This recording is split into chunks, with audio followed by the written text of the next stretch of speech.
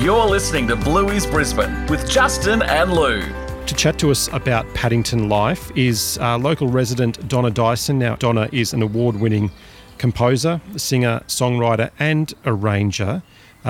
She is an academic who specialises in early childhood education, so she utilises that in her music. But she's been a long-time resident of Paddington and has seen the suburb change. Now, Donna, you're a Paddo resident. Yes, I'm a Paddo chick. We've talked to Nick Earls about what it was like to, live in Red Hill in the timber and tin type Queenslander. Can you describe the house that you live in? Wow, I think that it's a privilege to live there because we consider ourselves as custodians of our home. It's not necessarily, that you just buy in Paddington. It's such a historical part of Brisbane. And so if you are someone who has a, older home, ours is 1884, we really consider ourselves as custodians, and therefore it's the upkeep of our not just our home, our little street precinct, and just trying to keep everything in authentic colours and keeping all of the replicas of the olden day, at the forefront of our cottages and our homes, Queenslanders, so that the city can enjoy the suburb for what it is, for the historic value of it. The Queenslander, and especially that sort of that Paddington and Red Hill kind of vista with the steep hills and the Queenslander workers' cottage, that's something that's going out to the world now. And we're hearing that, Americans are saying, what's this house that Bluey lives in? We're seeing these houses that Bluey lives in, the Healers live in. Yes. What's living in, a 130-odd-year-old house, 140-year-old house, a traditional Queenslander like on a day-to-day basis? Upkeep, Justin, a lot of upkeep. Look, older houses need a lot of TLC, and so one must be always mindful when things start to show that they need a bit of love, that you actually give them a bit of love rather than them falling to disrepair. So that's that custodianship that I was referring to. However, there's something really beautiful about imagining the footprints that went before you in some of these houses. And I've always secretly wanted to live in a Queenslander, and so I grew up by the bay in Margate, and so I was always quite attracted to these older houses, and I sort of fancied my younger years. I was quite a romantic, and I loved the yesteryear and the poetry and the arts, and I saw these kind of homes that certainly had this kind of I suppose feeling amongst it, and it's certainly so many of them in Paddington. There's some in Wollongabba. There's some Queenslanders going right out to Wilston kind of area in different kind of eras in decades. The Paddington ones are really quite interesting because they are the workers' cottages. For example, some of the houses will run 10 in a row, and they're as higgledy-piggledy as you could imagine. The amount of people that have told me that my piano is not straight against the wall, it's like, no, the wall's not straight. So nothing is a right angle in the Queenslander homes. And we have original French doors. We have the original shutter windows, and then we just try really hard to keep all the fittings and everything authentic to that era. But it's hard work.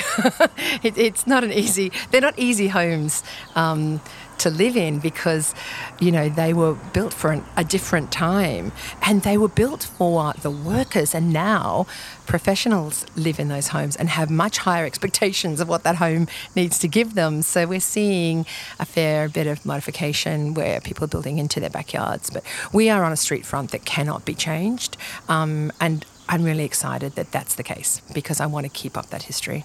So Paddington is really a great example of how Brisbane's changed over the last 2 or 3 decades. Because when I was in university, Paddington was all student accommodation, and you no one in their right mind wanted to live in Paddington or really any of those inner city suburbs. But over the last 2 decades, we've seen that shift into the city of professionals and, doctors, lawyers, that kind of thing. How have you seen the community change over the time that you've lived in Paddington? We've been there 21 years, and my husband 23 years, but he grew up in Barton, so he's seen the most change. Paddington had its era of being a bit kind of rough and hard in sort of the 60s, 70s, and like right back in the 1800s, it was the workers' cottages. It was, it wasn't exactly the elite suburb that it is now. And yes, we live in a street full of lawyers and medical professionals. I think that people come into the city. It is literally one suburb from the city. It's very quick. It's very good for Suncorp, for all the sporting events.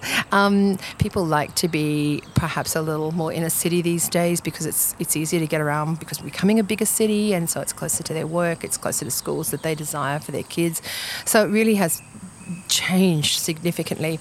The one thing that I think that has happened in society, though, Justin, is that our fences are higher and we're not as community-minded as I'm sure the Paddington of yesteryear was. And that makes me quite sad. And I think that we've lost the years of kids playing in the street. We've lost that community. So it's really important to kind of bring a bit of that back into the world. Now, Donna, as an academic and with your specialty being early childhood education, what are your impressions and thoughts about Bluey for young kids? I love Bluey because adults find the humour and find the reality in those really tender moments of family life and can identify to that. I love Bluey because it is a role model of family and togetherness and communication and forgiveness and learning together and growing together. I think it's a fantastic role model for society, which is very sad when we need a cartoon to teach us how to be in a family these days. So many families don't have that great gift of the extended family and also just the incredibly devoted parents that the healers are to Bluey and Bingo. I think that it's wonderful, that it's coming from Brisbane. I think that it's wonderful that it's been picked up worldwide. But at the very heart of Bluey, the thing that I think excels in Bluey is the heart. We fall in love with the characters because we identify people that we know or love within those little cheeky dogs, and we remember, being that kind of age or being around people that age, that they are just. There are storylines from experience that are going into those shows. You can see that there's a lot of heart and life being spoken through them. I think it's an encouragement for society to watch it, to remind us what really old-fashioned good values of family life can be like. And I think that Bluey encapsulates that really just beautifully. Well, Donna, absolute pleasure talking to you. Thank you so much for having a chat today. That's my pleasure and joy. Thank you so much. You've been listening to Bluey's Brisbane. Check us out on Facebook and Instagram. Just search for @Bluey's Brisbane. I slipped on my bee.